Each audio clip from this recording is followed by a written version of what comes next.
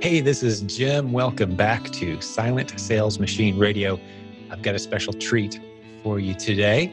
Just happens to be the co-author of one of, if not the best-selling self-published book of all time. I'm talking about Mr. Brad Cummings. He was the co-author of the book, The Shack. And it sold multiple millions of copies around the world, translated into multiple languages. And more important than that, he's on our team now, helping us do some very exciting things that we want you to be a part of.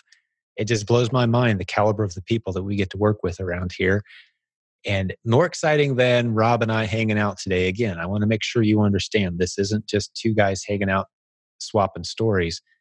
We want you to be involved in this. We want this to become part of your story. If you're interested, no pressure. There's certainly no arm twisting going on here. But if the kind of things we're saying today begins to resonate with you and you're thinking, yeah, I want to be a part of what these guys are talking about, we're going to give you a way to do that. You want to, of course, be in our Facebook group. Make sure you're on our mailing list because there's going to be more announcements along these lines coming soon. But on today's episode, you're going to hear the highs and the lows of having a big win, having something really start working, making a lot of money, serving a lot of customers, and how things can kind of go wrong too. What Brad wishes he would have done differently along the way.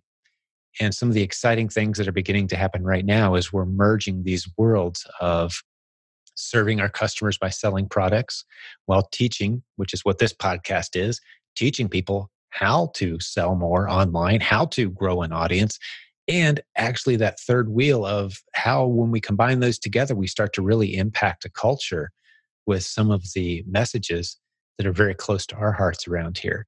For example, you've heard me say, I love seeing dads come home. Love when parents can be under the same roof, for example. Mom no longer has to go off to a job. She can work from home, making far more money using the internet creatively, right? Or when families get off screens and spend time together using the toys that we're creating with our toy company. All these themes start to merge. And if you're interested in the bigger picture, well, this is an episode for you today as we pull back the curtain a little bit on some of the things we're working on and a very exciting new fiction book, which I don't think we've ever talked about on this show before. Brad's going to talk about his next book project that he's working on for us, with us, in conjunction with this community, and you can be a part of it. We'll want you to check that out too. Lots of fun stuff in this episode. This is one I think you might want to share too. If you've got anyone who's saying, what is that community you're all about? Why are you so excited about that community? Send them this episode. What do you think of this? It's not real businessy today. It's not real tech talk. We're not going to give you necessarily any tips on how to sell more on Amazon. We do that all the time. But today it's going to be a bit of pulling back the curtain, seeing into the hearts of the guys around here, what we're up to. I think you're going to love it. So I'm going to get Mr. Brad Cummings on the line right now. Enjoy this episode. So Brad, welcome to Silent Sales Machine Radio, my friend. Great to have you on the show. How are you? I'm doing great, Jim. Glad to be with you. Yeah, it's a real pleasure to have you. We've waited too long to do this, buddy. You've been working with us for a while now, and you were at our most recent event. You've got an incredible story. So many directions we could go today, but I think I'm just going to turn the microphone over to you. For those who don't know who you are, give us a bit of a bio on what you've worked on, what your passions are. Let's get to know you a little bit. I'm just throwing the microphone in your direction. Probably most known for being one of the co-authors of a book called The Shack. We published it out of my garage on $200 of marketing, and we sold the first 1 million units out of our garage. It was an internet phenomenon. There was 3 of us that wrote it, and it was probably the high water mark of my creative experience with some other guys. Had a chance to also turn that into a movie, and was one of the producers on the movie with Lionsgate that was released in 2017, and it did 100 million at the box office, so that was really good. Prior to that, I was a pastor guy. I had graduated at the time of the writer's strike from college, and I was going to go into films, and it's like God took me on the scenic route. And I loved pastoring, but there was a deeper sense of creativity and a desire to communicate with the culture, sort of beyond the bounds of just the 4 walls of the church. And so I'm kind of glad where things have settled out. I'm an author. I'm a serial entrepreneur. I've got more businesses than I have time to do the tax returns for those. Multiple income streams, man. That's the theme of this show. Multiple income streams. I mean, the entertainment industry is, you can make a killing, but it's not something that you can make a safe, normal standard living. And so there's a lot of feast and famine. And I mean, my gosh, all my life I grew up with the desire of just sort of a stable paycheck. And then the creative industry is not a place where that's ever going to happen. It has been an absolute blast to get over my sort of white knuckling fear of just sort of following God's nudges. And, a lot of what you try doesn't work. But the truth is there's an absolute joy when you're putting your hand to something that you're supposed to be doing. As much as I do enjoy making money, I sort of enjoy walking in the will of God a whole lot more.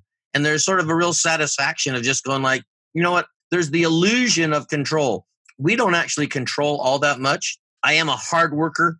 I can work like an ox, but I love following God's nudges better because they sort of tend to turn out better than a lot of my ideas. Beautiful, beautiful. Yeah, it's great getting to know you, because one of the things that come to mind as I've had a few conversations with you now, and you're a guy of great passion, great creativity. You're not afraid to share what God's doing in your heart and in your mind, and why you feel, what your purpose is. You just speak with a great deal of clarity about that. And keeping in mind, this is a business podcast. We've got a lot of internet business building warriors, I call them, out there. And I got to imagine some of them at times question, like, man, am I really doing all that I was made to do here? So I love bringing you on. Like, hey, you're a guy that's saying, hey, this is where God's put me. This is where He's planted me. I'm going to serve with passion, and it's working. You've had an opportunity to see some incredible results. But I kind of feel like one of the things I might want to hear from you right now is, talk me through some of the failures, man. Like you alluded to it. You opened up the door a little bit. Like, hey, it's not all just rainbows and sunshine. No, it's not all rainbows and puppy dogs. Exactly. I think in the whole creative realm, everything is subjective. What I think is amazing is what is amazing to me. Does that always resonate with everyone else? It's like, I think when your first book is a monster bestseller that nobody ever expected, it was a publishing phenomenon. Mm-hmm. There's only one place you can go, which is down. The next couple of titles that we brought on, we were thrilled with them. They were ones that were written by some others, and I just thought they would sort of slide right into the slipstream, but it didn't turn out that same way. And so you're left with, managing physical inventory without a whole lot of sense of what's going on. I think once the internet really hit, we were kind of a pre-internet sensation that paved a whole new way for the self-publishing world. But what it did is it really put a lot of the traditional marketing things into total chaos. Mm-hmm. And so, I think the wild, wild west out there is like one of those monster commercials where you got 100 people on the tennis court and you're trying to be seen above all that noise.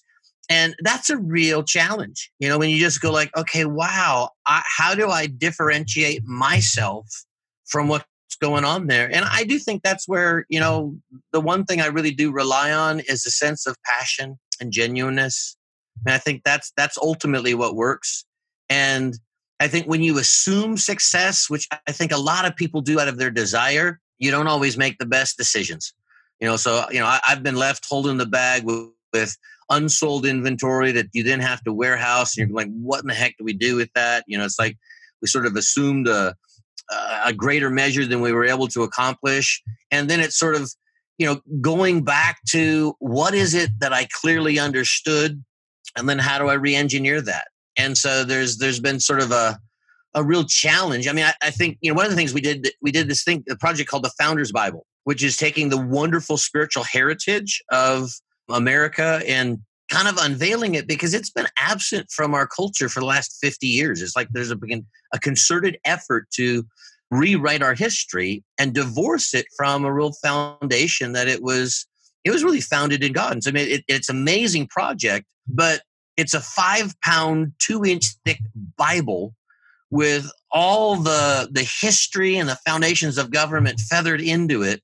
And you just go like, when you're trying to sell on Amazon, in the publishing side, they're wanting like a 55% discount. And I'm going like, oh man, I can't absorb that. And then if I have to pay shipping both ways, everyone buys almost everything on Amazon, which is awesome in some respects. But then if it's like the cost of business sort of exceeds the profit margin that we put in, I didn't do the Bible Project to make money. We did it out of passion. And you just sat there going like, wow, there's not the margin to deal with some of the monster gorillas out there. And then you're going like, a well-intentioned effort to put it at a nice consumer price now hamstrings us in terms of distribution potential because everyone is used to playing this discount game. And, when we had a monster best-selling book, I was sort of able to rewrite a lot of the rules. I didn't know what they were, so I wasn't just being a rebel, but we rewrote a lot of the rules. And then when all of a sudden you bring out a new product, I sort of assumed like, well, yeah, I got that same kind of moxie. And you kind of hit a brick wall of going like, not everyone is going to go with your little new ideas of how to rewrite everything. And so, distribution out there is a challenge in this world. I mean, finding a loyal customer base has been one of the wonderful lessons we've learned is just how to establish a real relationship with a community of people that trust you and like you. That's probably the best key to selling success than anything else, because you're feeding somebody good food that they want, as opposed to trying to interrupt a bunch of people in their day.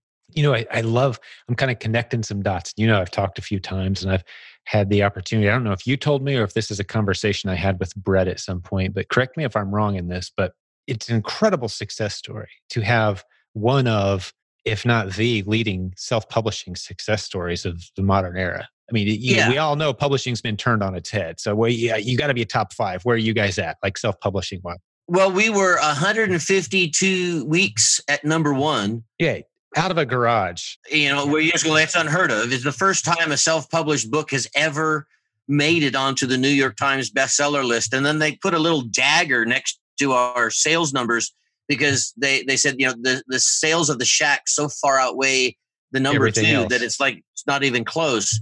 Yeah. I think in terms of the publishing world, it still is kind of the number 1 phenom out there. Yeah, exactly. I mean, I had the CEO of Simon & Schuster. We're sitting at some swanky restaurant in New York, and you got about 20 people at this, kind of private room table, and they're going like, how did you guys do what you did? We have an entire army and a huge budget, and we couldn't even come close to the results that you were able to achieve. And yes, it's a lot of hard work. I mean, that'd be truth in packaging laws. I slept for maybe 2 hours a night for almost a year. I mean, and so right. Anyone that has a desire for success, it's like roll up your sleeves and drink a lot of coffee, because I don't know how to achieve that apart from hard work.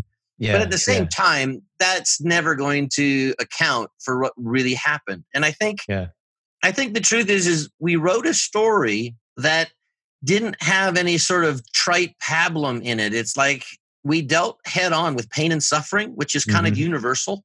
Mm-hmm. And we asked the question, where the heck is God in the midst of it when it all hits the fan? And we had a fictional story that was sort of like an extreme situation that be hard for anyone else to kind of go, oh yeah, my life is worse. I mean, maybe it is, but this scenario was a really tough one. So it gave a lot of people a lot of on-ramps to identify with it. And then it just sort of walked through it honestly. Questions and conversations that people might have always wanted to have, but they didn't have. And so there really was a desire to kind of give people a gift, as opposed to sell an agenda or to try to, it's like, as much as, I'm a former pastor. And so as much as I love preaching and I love influencing, I love touching people's lives, I learned a while back, people hate agendas. And so if you're doing anything less than genuinely sharing something you're excited about or communicating honestly, I think people go shields up and they kind of tune out. And so, we told a story that touched people deeply where they hurt. And that's the common unifier. And it gave them a hope. And I think in a world out there that's hard, if you can genuinely give someone hope that, one, they're not as alone as they think, that despite how dark it is, there just may be a way out of this. people gravitate to that. And so, I think that the connecting tissue for this is we really weren't selling. We were sharing something that we had genuinely learned.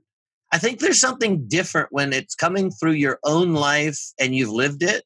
It has a greater measure of weight on it.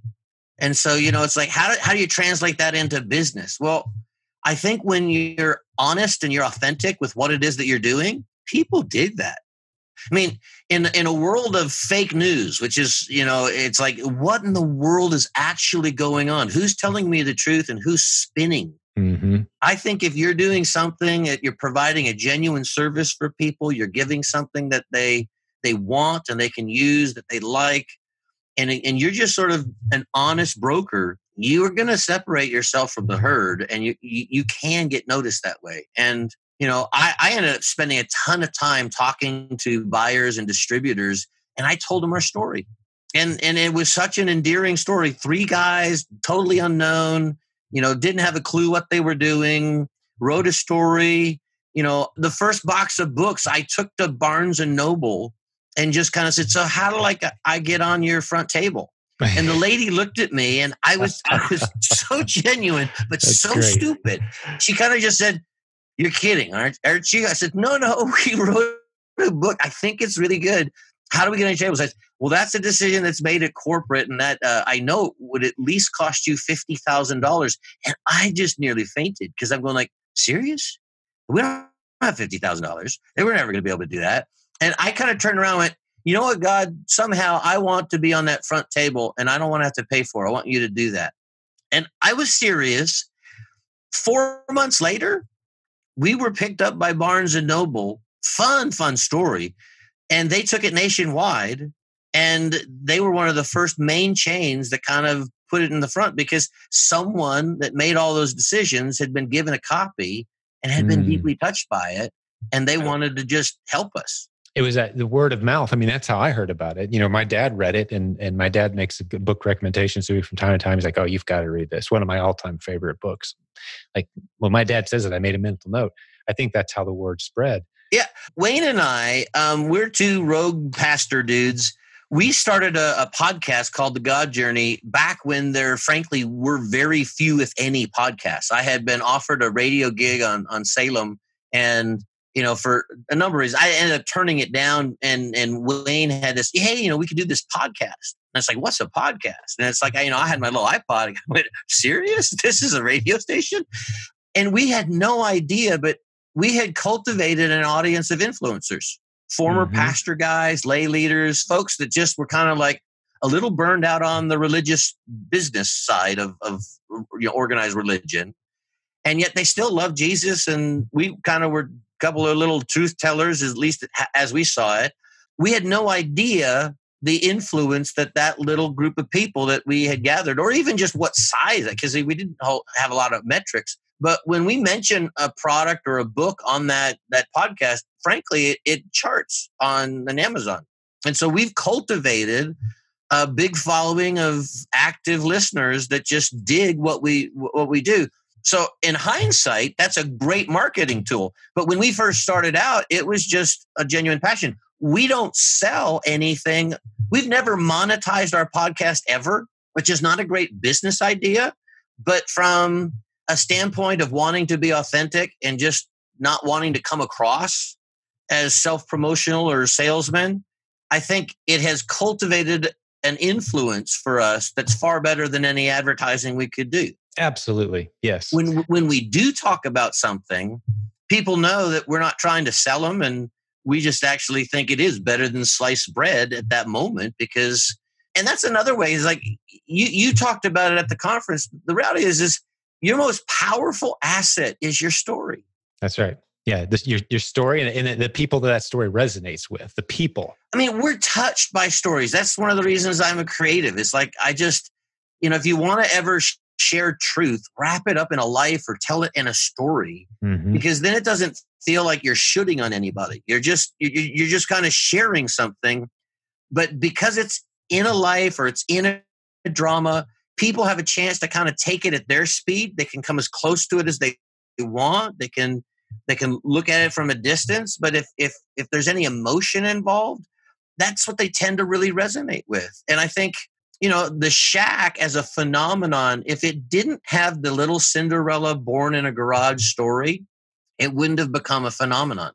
As great as the book is, and as much as I believe God breathed on it, there was a Cinderella aspect that gave a lot of people hope for their lives. They're going like, hey, if they could do it, maybe I could do it too. And what was so crazy is individual book published titles, ISBN numbers.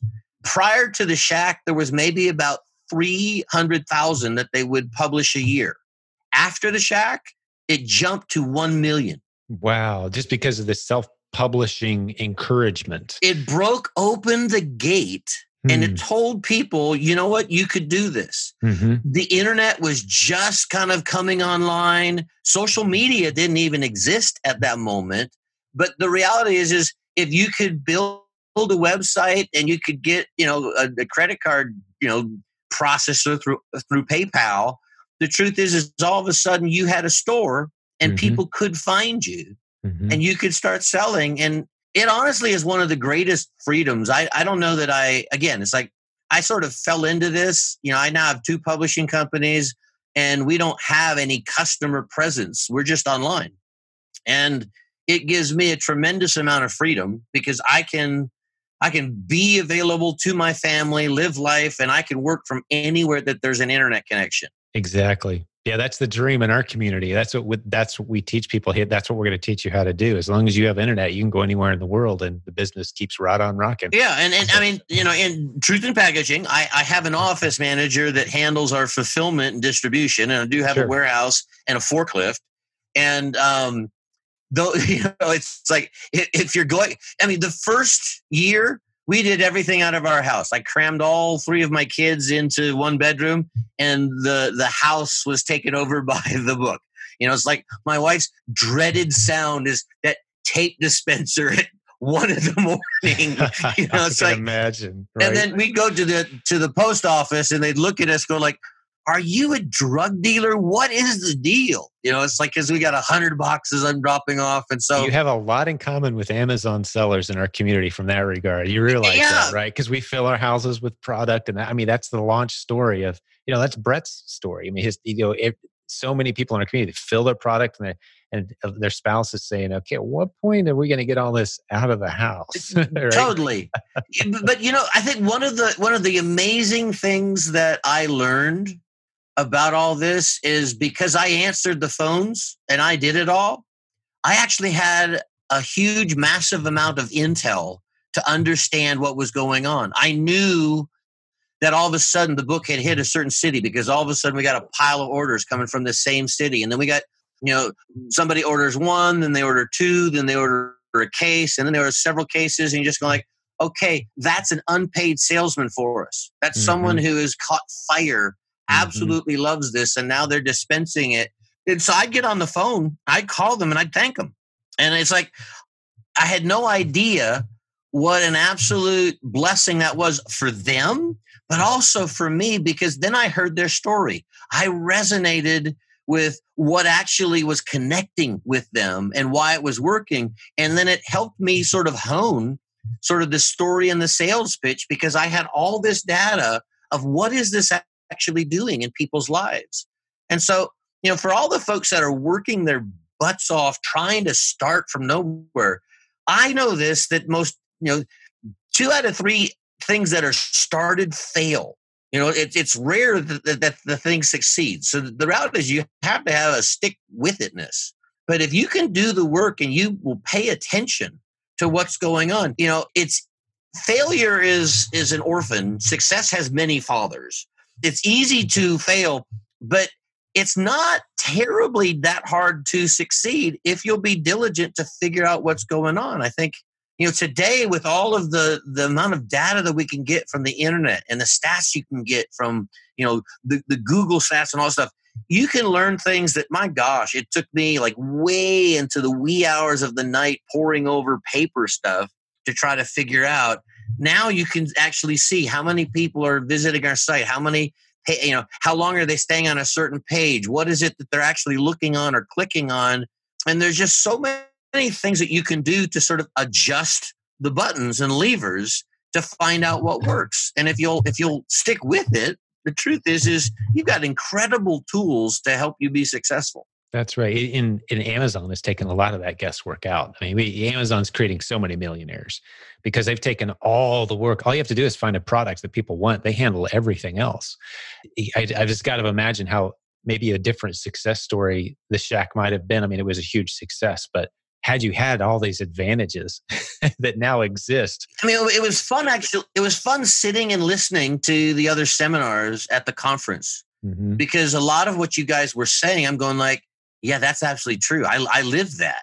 That's and right. It's like now they have an algorithm, now that they have a little plugin that can help you. I'm just going like, oh, that's lame. I had to do it the hard way. Yeah. But so much of the takeaways that you guys would highlight, I sat there going like, that is absolutely true. I mean, I get why the word proven is on there because I could sit there with my own testimonial going like, yep, that is what works. That is where you're going to find good fishing.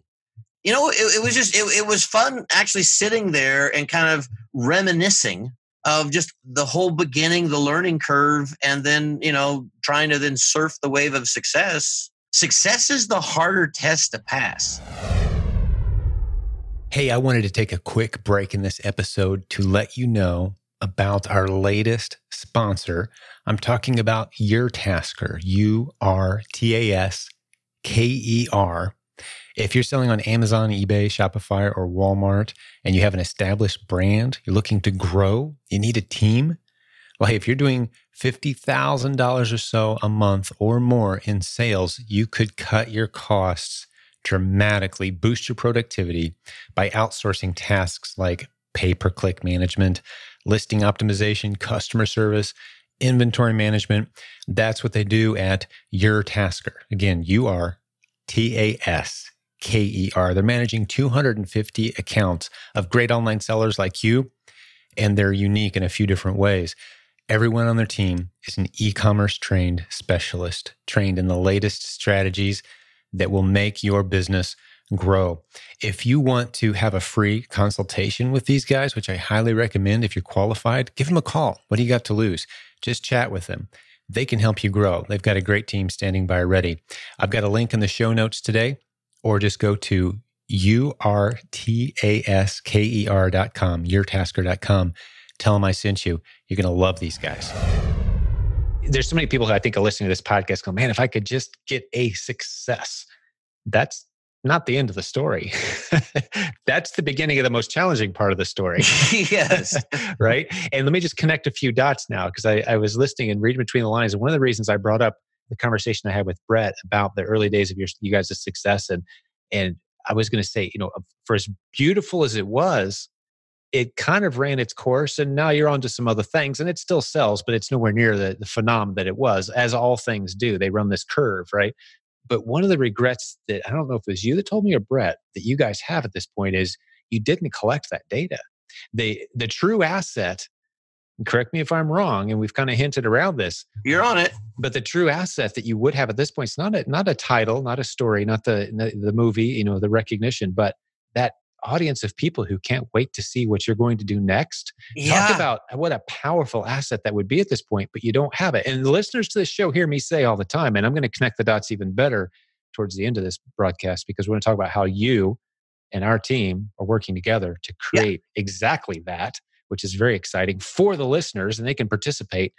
But that's where it started to connect, is if we never would have had the pleasure of working with you, arguably, if you were sitting on top of this incredible database of names and email addresses and contact information and a Facebook group and messenger list of people who consumed that content and couldn't wait to see what you were going to do next. But the book has no friendly call to action at the end. It simply says the end, and the person puts it down, and they're very touched and moved. But there's no, hey, if you want to hear more compelling life stories to help you on your, you know, in a very real, transparent way in your walk with God, join our Facebook group here, right? Like, had someone stepped in. We didn't have all those tools at the time. It didn't exist. The tools didn't exist. But our biggest problem was once we partnered with a New York publisher, and that was the day in which we went blind.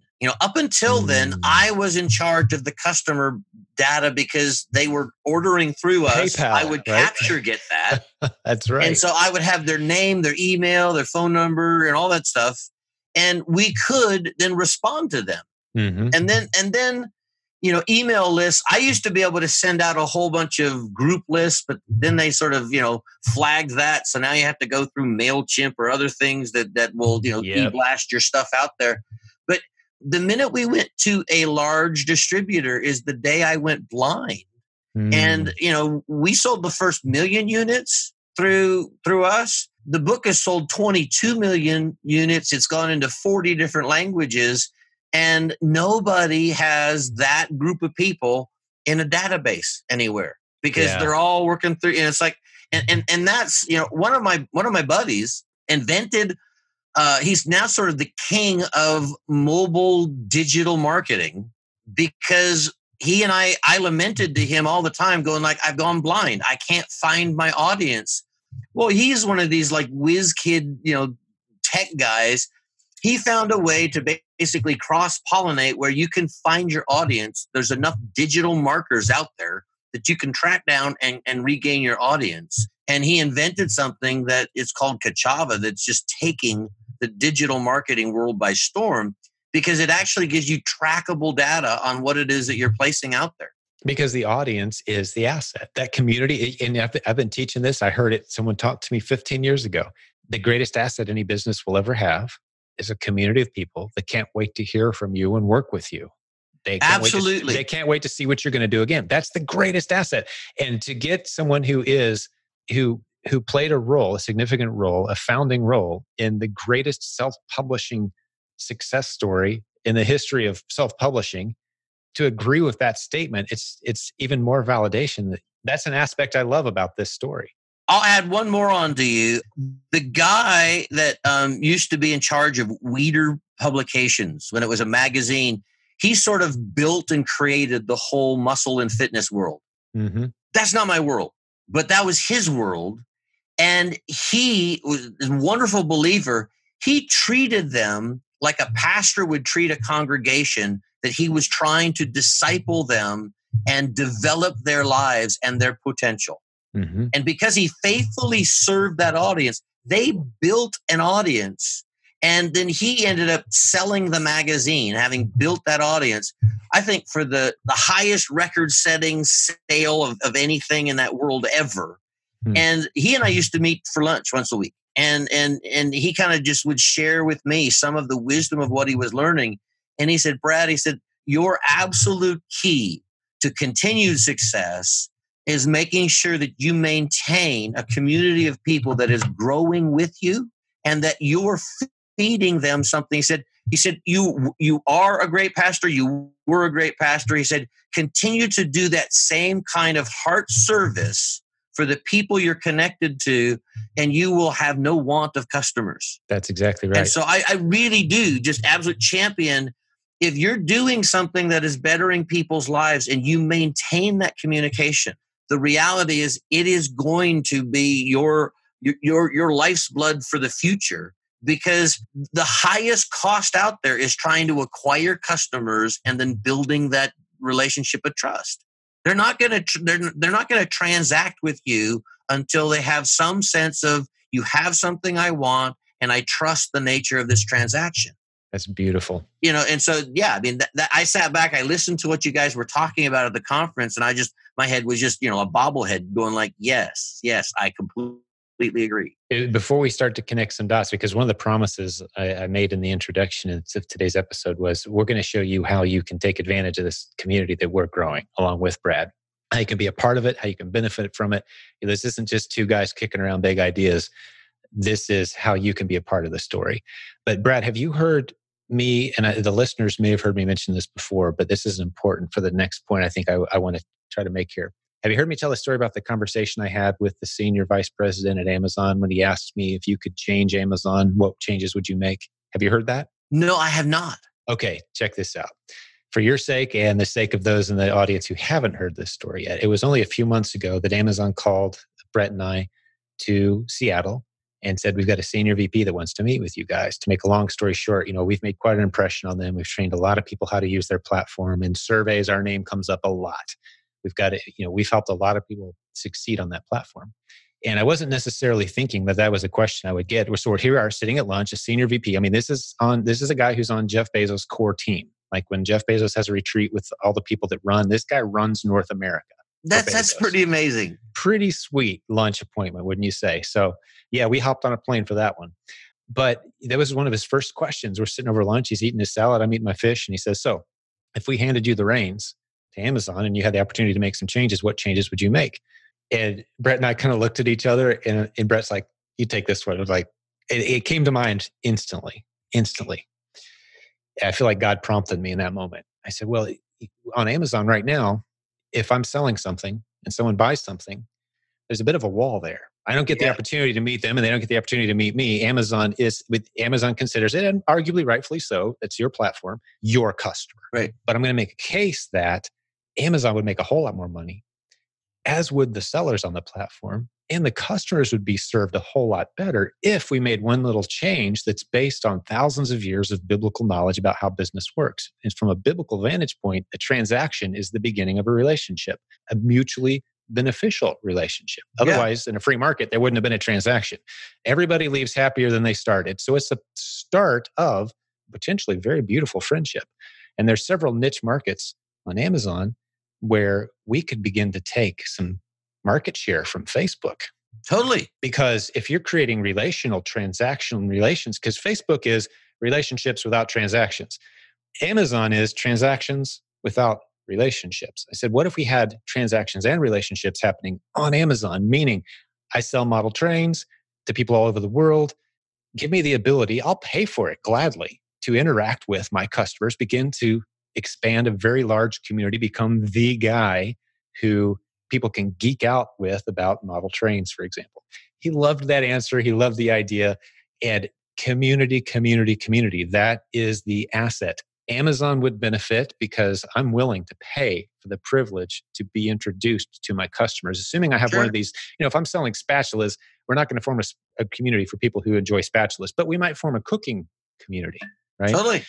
So he loved the idea. It really resonated. He was excited by it. But that leads to what we're talking about right now, because we're talking to a lot of Amazon sellers, and they're selling a lot of widgets and, pins and whatever, random objects to all kinds of people, and they're making profit and they're building a beautiful business. But the true asset that's sustainable, like your friend in the weightlifting, he had people that he was serving.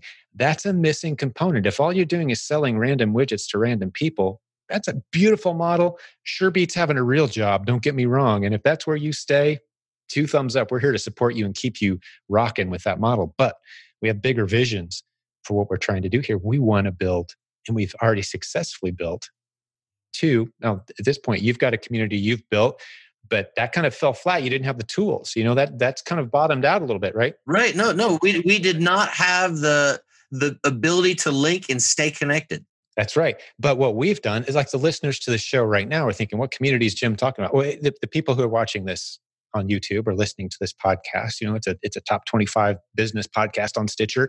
The other people who are listening to this right now, and the people in our Facebook group and on our mailing list, the people who came to the conference you referenced earlier, we're talking tens of thousands, 150,000 people who really like what we're about. And we're talking about expanding that. That's one community. Then we've got this other community that we've brought you on board to help us expand. And that's the Dynasty Toys community, the people who consume our toy content. And again, the visions overlap significantly. We see these communities kind of merging in some way. There's some overlap. But it's people who they buy stuff for their kids. They want to, the goal there is bringing families together, creating toys that bring families together, stories, toys, experiences that bring those families. And we're collecting that data because we've got a huge, massive messenger database on Facebook and email lists of these people who have bought, that's an 8-figure brand, Dynasty Toys. And you're a big part of helping us take that to the next level with your storytelling ability and your creative ideas. So let's start to bridge that gap. And I don't want to forget, we're going to tell people how they can kind of be a part of that as well. Well, it's interesting when Brett, we met up at a kind of a would-be I was a conference speaker at some sort of ministry / discover your purpose, chase your dream kind of thing. And we ended up talking, I don't know, 2 different nights and had dinner. I think we spent more time together, dinner, sharing, swapping stories than we did sitting in the seminars. And when he shared the whole passion of going like, hey, we really want to build strong families. Do is that something that you could see yourself participating in? And he was talking about the challenge of protecting IP, and that, so oftentimes in the race of selling widgets, when you have no sort of protectable trademark, he said, the real safe space for us to move into is toys that are driven by stories with characters and sort of protectable IP. And, what he didn't know is I had, probably a half dozen children's properties that I had been waiting, going like, these are absolute gold. But I need to find someone in this new robust world who's good at distribution and can actually do the work of marketing, not the sales promo idea of PR people, but who can actually connect with real customers. So when I looked at what your guys' strengths are, and I looked at what my strengths are, I'm going like, oh, perfect marriage. This is awesome. I really don't want to do all the marketing work. I get it. But I just want someone else to do it. I want to stay in my sweet spot, which is I really love telling stories, creating worlds, and creating characters and dramas that absolutely touch people's hearts. And in the world out there, there's so much sullied stuff that doesn't bless you. Talk about taking from you the one most precious commodity you can ever get back, your time. And if it doesn't leave you better, what a bummer. And so it's like in the world of entertainment, sadly, most of that stuff kind of puts more trash in our lives than good. And so there was a real passion to go like, yeah, I and about a half dozen of my really creative friends would love to marry strength to strength, where we could help produce things that you're going to like, not only will people absolutely enjoy, but they will make a difference, an improvement. It'll make your life better by engaging with this. Not only will it create a sense of deeper sort of shared family time, but even just however who's consuming it, it's like it's entertainment that is transformational because it actually feeds that part of your spirit. There's a lot of folks that produce stuff, but they don't really know the inner working of our hearts and where the life sort of flows out of. Unashamedly, 30 years of pastoring taught me an awful lot about that. I get people. I get where they hurt. I get what helps. And I think we're connected up to the one guy that is the manufacturer of us all. And he knows how we work. That's right. He gave us the owner's manual. Yeah. I mean, to be able to weave truth that is time tested, but to do it in a way where people don't feel like they're being preached at, where they don't feel like, oh, it's a class and sermons. All of that's great, but not if that's not what you're intending to get. If what you really want is to be touched and entertained a little bit, we meet people at that space. We're just going like, hey, there's no agenda. It's just organic truth meets real life drama, and there's a lot of overlap there. And so, we sort of stumbled into a beautiful novel that I'm just going like, Brett is, I think, read The Driver's Test and The Shack. And I think he reads the Bible, but he doesn't spend a lot of time reading other stuff. Maybe perusing a whole bunch of business stuff and, geeking out in his world. But The Shack really touched him. And he just said, is there some way that you can bring the depth of what that is into this space, our world?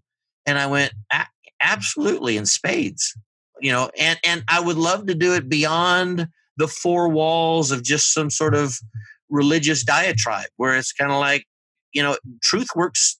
2 + 2 is 4, regardless of where you attend or what it is that you believe. It's one of those immutable realities, and God's truth is kind of like that. And so it really doesn't need a home team sales pitch. It just needs to be shared and revealed in the context of what life is about. And the way I read the Bible, I look at 95% of the main characters have nothing to do with full-time ministry. That's right. So why is it that we think if we have to be spiritual, I better be a pastor, something like that? It's like, no, I've been that. I've been behind the curtain. There's nothing wrong with that. But I like being in the front lines of connected and touching our culture as one of the same people.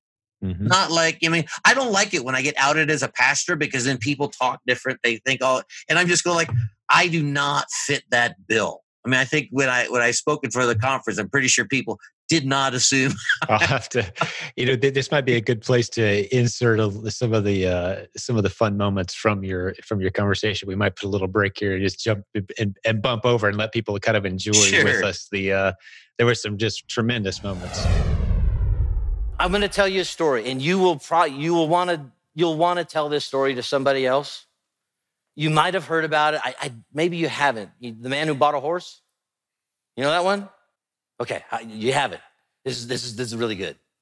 There's a guy. He's out in California. He's got more money than you could do anything with.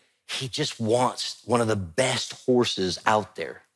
And out in Pennsylvania, they raise horses in a way that's just like nobody else's. They know how to train horses that is just incredible. And this guy's going like, I want one of those horses.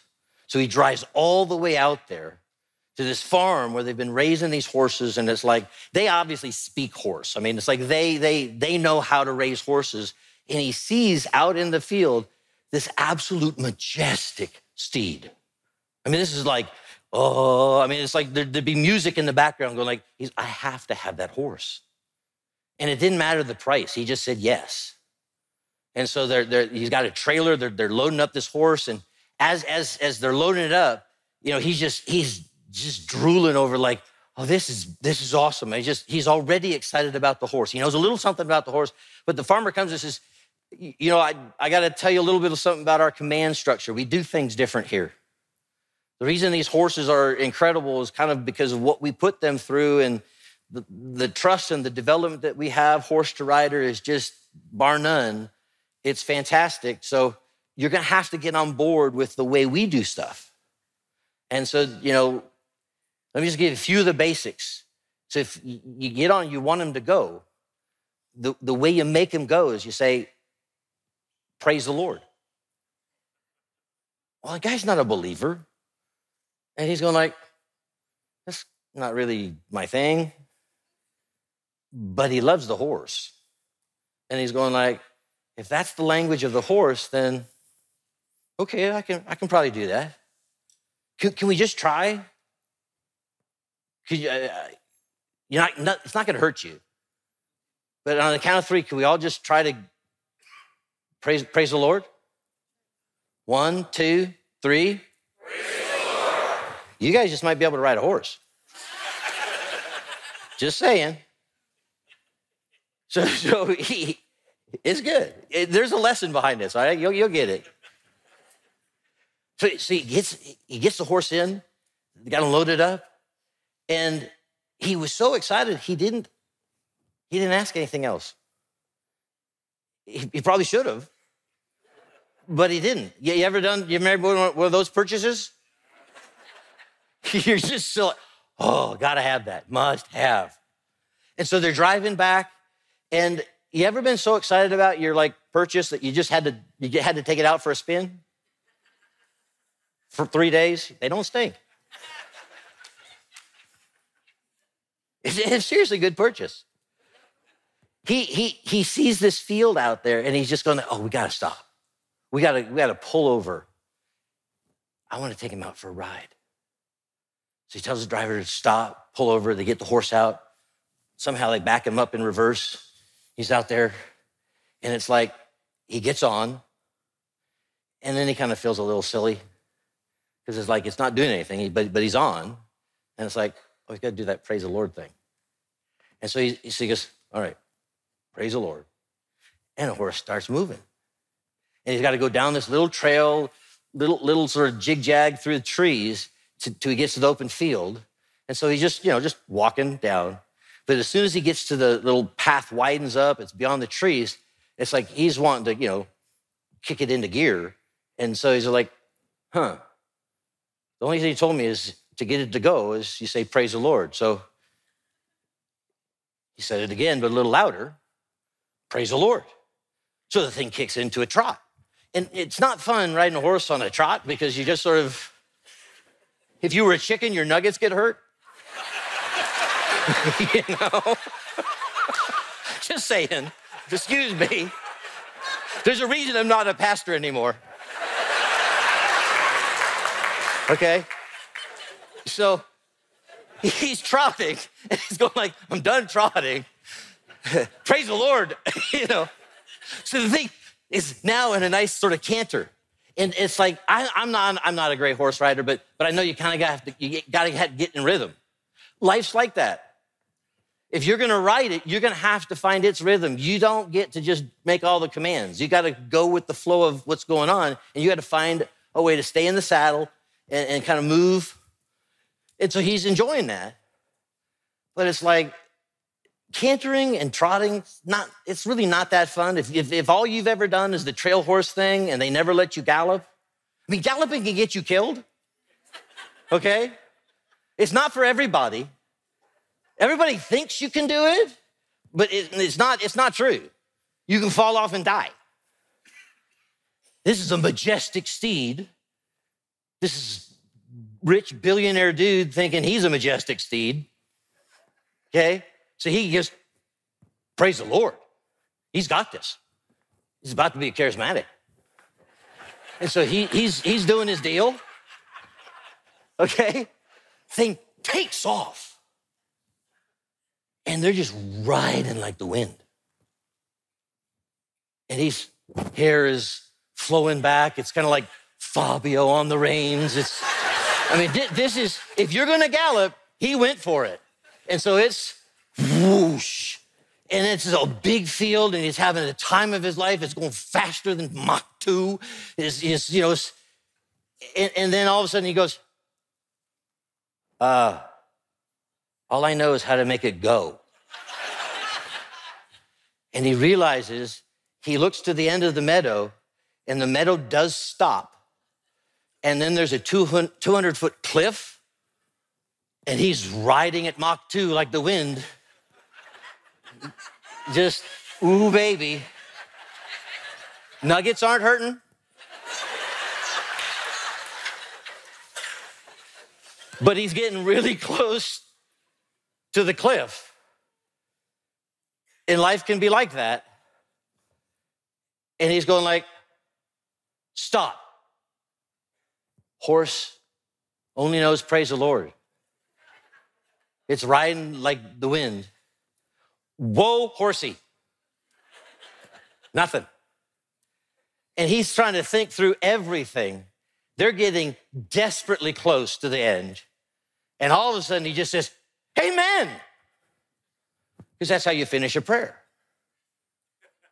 The horse puts down its four legs and they slide right to the very edge. And he says, praise the Lord.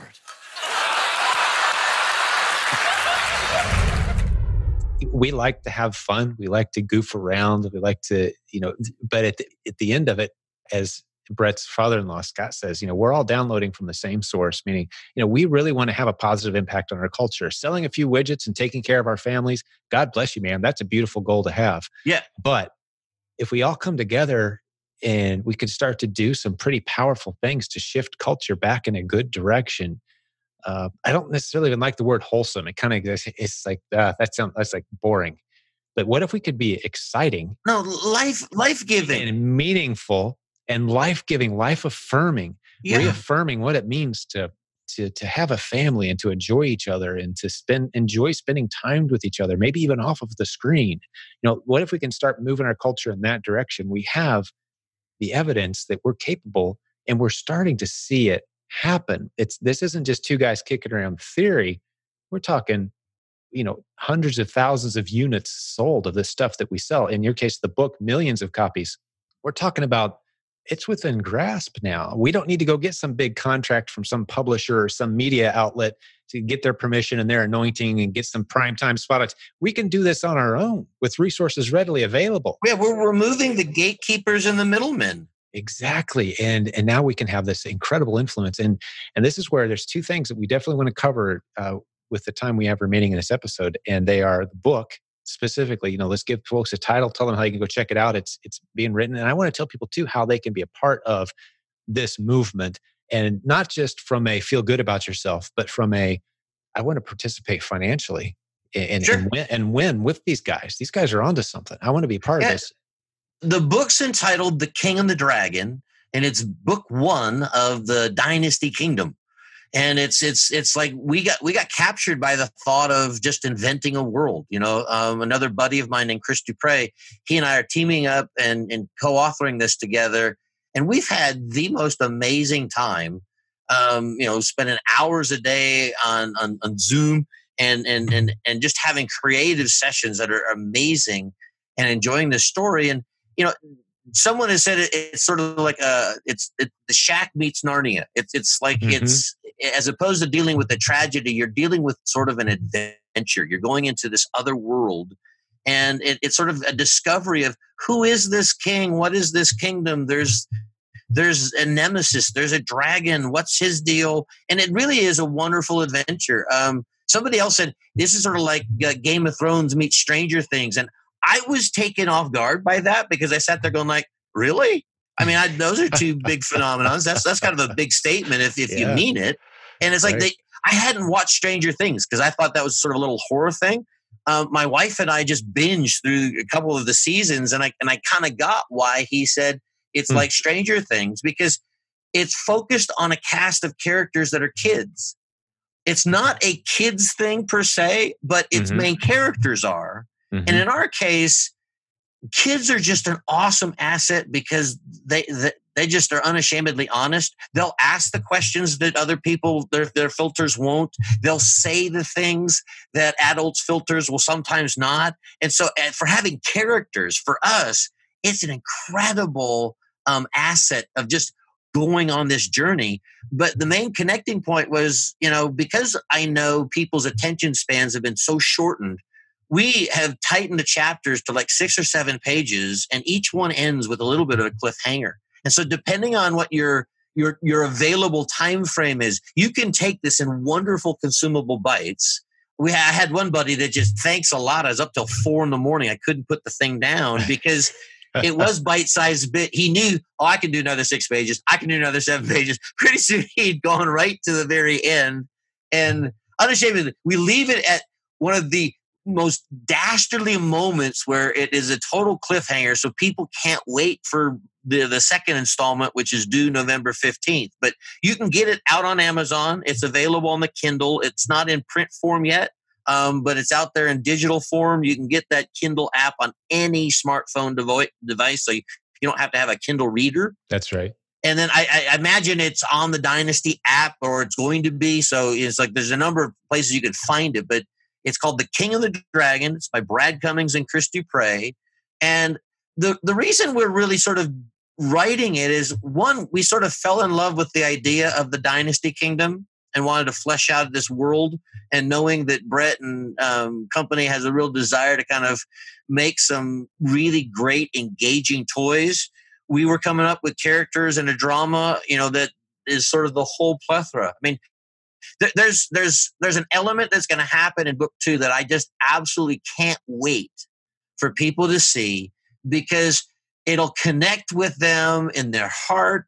It'll be a fun thing that kids can play with, but it really speaks of something so much more important and deeper to our lives. And the idea that you could actually make that kind of product, that it's not just some throwaway toy, but there's something with real meaning behind it that people can kind of get connected to. We have this one little phrase in the first book where I won't steal the thunder, but it's the initials DLG. That once that gets revealed, you're just going like, it warms your heart in a way that you're going like, I can't imagine anyone's not going to want that T-shirt. Because you end up, right. It's so organically sewed into the story in a way that you just go like, oh my gosh, how beautiful, how brilliant. That's something I want to treasure. Like out of the Shack, we had this phrase, where Papa, God, says, I'm especially fond of you. Mm-hmm. You know, people hear the phrase God loves you, and because it's so repeated and yet it doesn't have necessarily a heart revelation with it, just changing those words to I'm especially fond of you snuck past most people's filters where they glaze over, and it actually touches their heart. Right over on my little shelf there, I've got a little plaque that says I'm especially fond of you, Papa.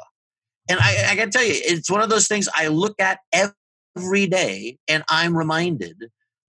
We've purposely filled the book with little moments, little statements like that are just absolute treasures, little nuggets that you can kind of pick up and go like, oh, wow, I never thought of it that way, or never. And so there's a real desire to give people a gift. And so, unashamedly, yes, we wrote it. It's great. You'll love it. I am giving the sales pitch. But as someone who could step aside and go like, this is not about something I did, this story will touch families in the realm of where it matters most, treasuring their relationships. The drama that surrounds it really drives that home. That, it's like if you knew you only had a certain number of days with your precious kids, would that change the way you relate to them? Would that change, you just sort of skip past all the superficial stuff and you dive into the realm of what matters. A lot of what drives this story is bringing home that sense of the preciousness of what we oftentimes take for granted. And without telling you what you should do, it emotionally moves you to go like, oh man, that's beautiful. And so, the idea that Brett would want to say, hey, could we team up and could we do things like that? I'm just going like, I am all in. It's like the more I've gotten to know you guys and kind of like the whole family surrounding it. I think it was after the conference, we went back to the house where a bunch of guys, I don't think I've laughed as much in my life as we did that night. We have a pretty goofy group, don't we? My gosh. But I mean, it was fun. It was such good, clean, wonderful fun that I just sat there going like, okay, I don't have to go to the gym for a month. My abs are toned. That's so true. Yeah, it's quite a mix too, in ages and in just what an interesting crew God has assembled at the heart of this. I think at this point it's safe to call it a movement. It really is. There was a different energy this year at the Proven Conference for sure as well. It definitely felt like it was, we've called it a family reunion for a while now, but it genuinely, I mean, we've got, couples getting married and, having kids and the, kids who are coming up and becoming leaders in the community. We've seen families grow up around here and it's still very warm and welcoming. And, we had it in a church for the first time. Yeah, no, which was crazy. We opened with worship. It was, optional worship the first night and 75-80% of everyone came. And it's still very much warm and welcoming to anybody with any worldview. Totally. We've got atheists and Muslims and anybody at all. Welcome. Come on in, man. If you're trying to build a business, this is the place to be. But it's really starting to feel like family. And I feel like it's not just theory anymore that we're going to impact a culture because we already have. It's just starting to go, it's going to go to another level here very soon. And this book is a big role. I think it's going to be an introduction. And this time we're doing it right. People are going to know, hey, this book is tied to this company over here that not only can you buy family-friendly toys and get the kids off screens and bring families together, but hey, if you're looking to change the financial course of your family as well, we're pretty creative about growing businesses using the internet. We know what we're talking about. Come enjoy some of our content. And so these worlds are starting to merge in a way that we've never seen done before. And the thing that gets me very excited is we've just created dozens of entry points into a different culture. We're very, we're family friendly, we want families home under the same roof, enjoying time together. Where else are you getting that kind of encouragement in our culture? You're not. I mean, Disney used to be that and they have totally lost their way. They have so many different agendas now, right? When I've sat down, I think we were down in Yorba Linda, sitting around a fire outside, just going like, okay, what's the dream? What's the desire? And there really was a sense of going like, okay, you know, we don't have some ridiculous notions of ourselves and what's possible, but it's like, you know what? Somebody needs to be supportive of family. Someone needs to bring in good, solid, life-giving, life-affirming entertainment that doesn't have all the agendas laid onto it. It's just good. That's right. You know, and it's not only well done, but it's life affirming, and it's like, you know, it's not trying to put somebody down. It's like we're for things that matter. We're for things that have enduring value, and they're, you know, the time tested realities. And it was just sort of fun to kind of dream and go like, okay, I have for the last 3-4 years been looking for a marketing distribution partner that can work in this digital world, and will also play nice and quote share the toys, as opposed to the impenetrable firewalls and the, you know, the barrier between the relationship between transactions. I really am recognizing, you know, the key to enduring success and enjoying what you're doing is finding a community of people that you can really serve well. And that's not just lip service. That's not a sales pitch. It's like, you know, Jesus said, you know, my food is to do the will of my Father. And there's a satisfaction level that when you know you're kind of in your purpose and you're doing something that you're gifted to do, and you can kind of stay in that lane and link up with other folks that are doing the same thing. I got to tell you, it doesn't feel like work. It doesn't feel like the same grind. Yes, it's long hours, hard work. I mean, I'll be honest. I'm oftentimes up till 3, 4, 5 in the morning because I'm chasing after that thing that my passion is. But I'm really satisfied and energized by it. You know, it's not like it's a nasty chore. It's more like, oh my gosh, I get to do this. This is great.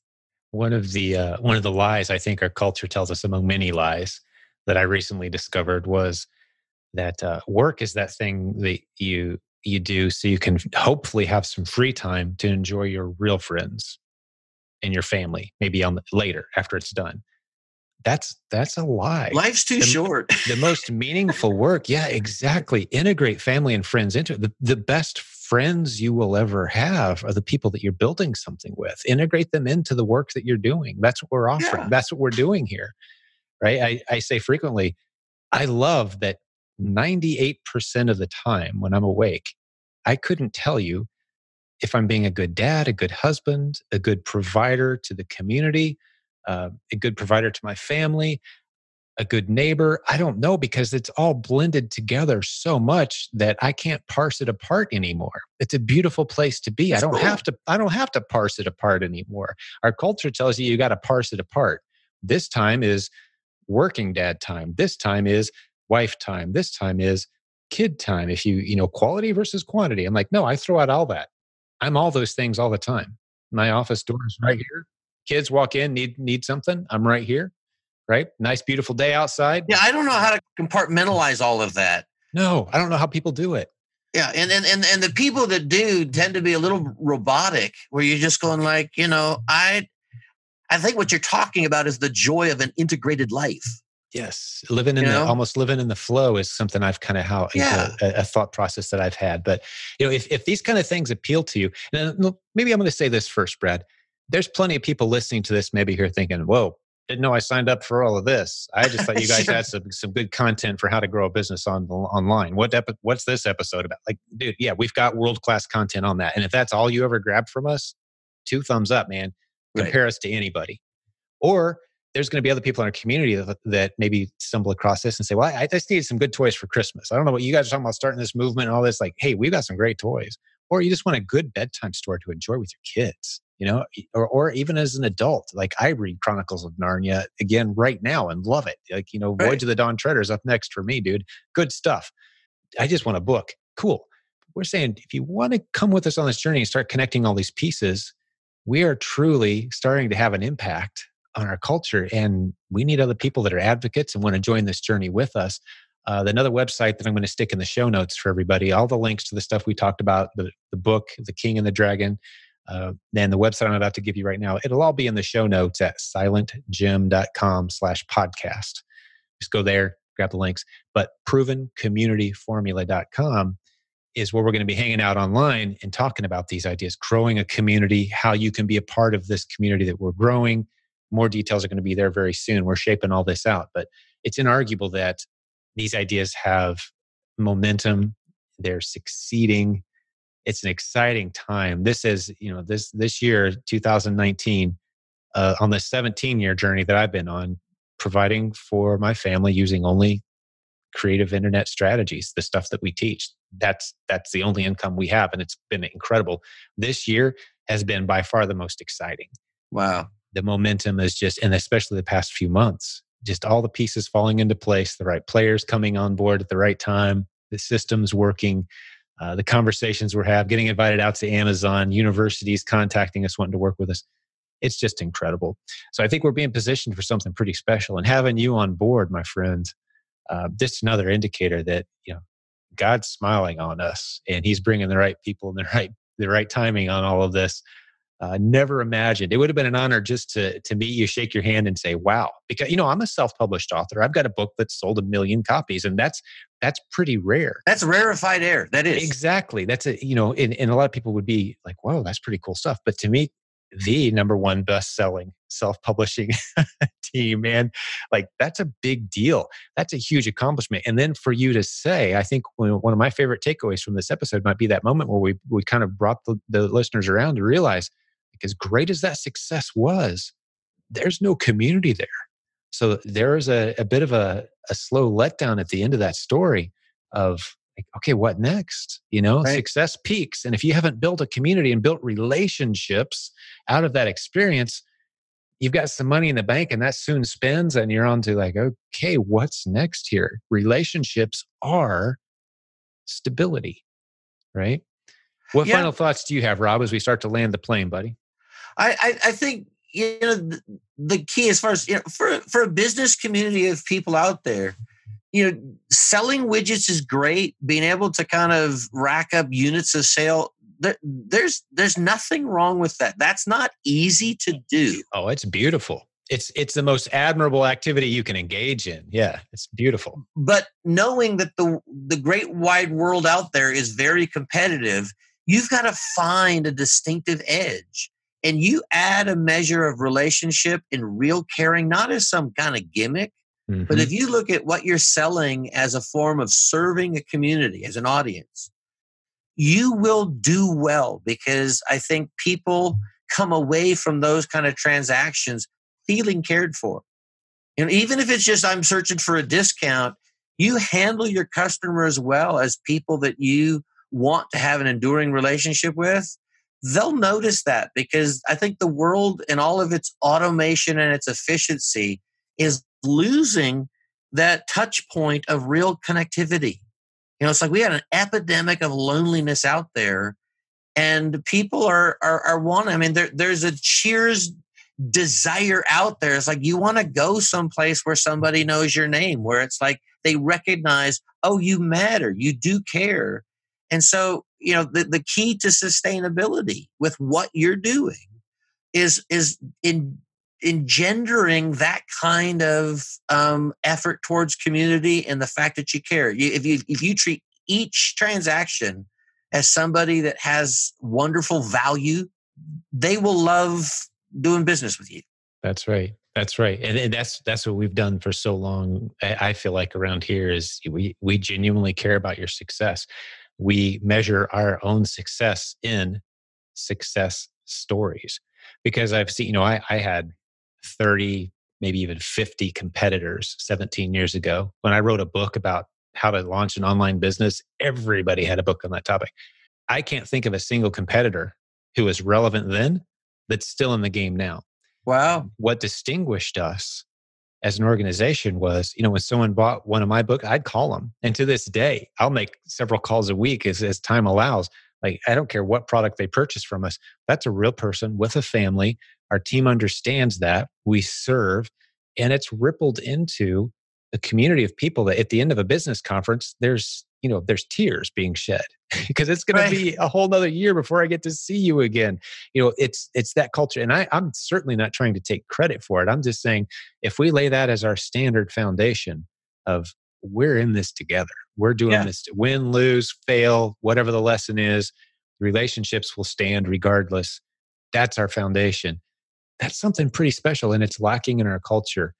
And to have a guy with the genuine heart and passion for God and passion for serving and creativity on board, I'm just sitting back in awe. If this was someone else's community, man, I'd be buying everything they did and sitting in the front row. But the fact that it's something I'm actually get to be a part of helping build, it's cool. Blows me away. Well, hey, this was time well spent, my friend. Thank you. Yeah, thanks, Jim. Even if it was just the two of us, but fortunately, there's going to be thousands of people that get to hang out with us today and listen. And I think they feel very blessed and encouraged by this. And again, there's going to be several good links that we mentioned. I'll stick all that in the show notes. But let me just say thank you to all the business building warriors out there that hung out with us today. Hey, send us your feedback if you want more episodes like this, because you'll notice we didn't spend a whole lot of time telling you how to sell more products on Amazon today. That's in about 95% of our other episodes, so you know where to find that stuff. But this is a little more of the heart behind the guys behind this whole movement and what we'd like to see happen, right? Yep. So thanks for hanging out with us for part of that. A little vision casting, perhaps, a little glimpse of the future. And I think someday this podcast episode might be, one of the core lessons in a textbook used at universities when they say, how'd these guys do what they did with a slim, tiny budget, and they didn't even use anybody from any of the major media corporations or major publishers. They didn't need any of that help. They just did it. How'd that work? These are the foundational kind of content moments where I think it kind of tells the bigger story. But well, my friend, pleasure hanging out with you, business building warriors around the world. God bless you guys, and we'll do another episode for you real soon. Awesome. Hey, one last thing before I let you go. I want to remind you about today's sponsor. Big thanks to YourTasker, spelled URTASKER.com. Go to their website, get a free consultation if your business is selling more than $50,000 per month on eBay, Amazon, Shopify, or Walmart. And these guys can help you with those daily tasks, and you can really grow. It's time to get a team. Give YourTasker a shout and tell them I sent you. Thanks for sponsoring the show today, guys. We appreciate it. Thank you for listening to Silent Sales Machine Radio. Visit SilentJim.com for a link to our free newsletter, our free Facebook group, and all of our resources mentioned on today's show.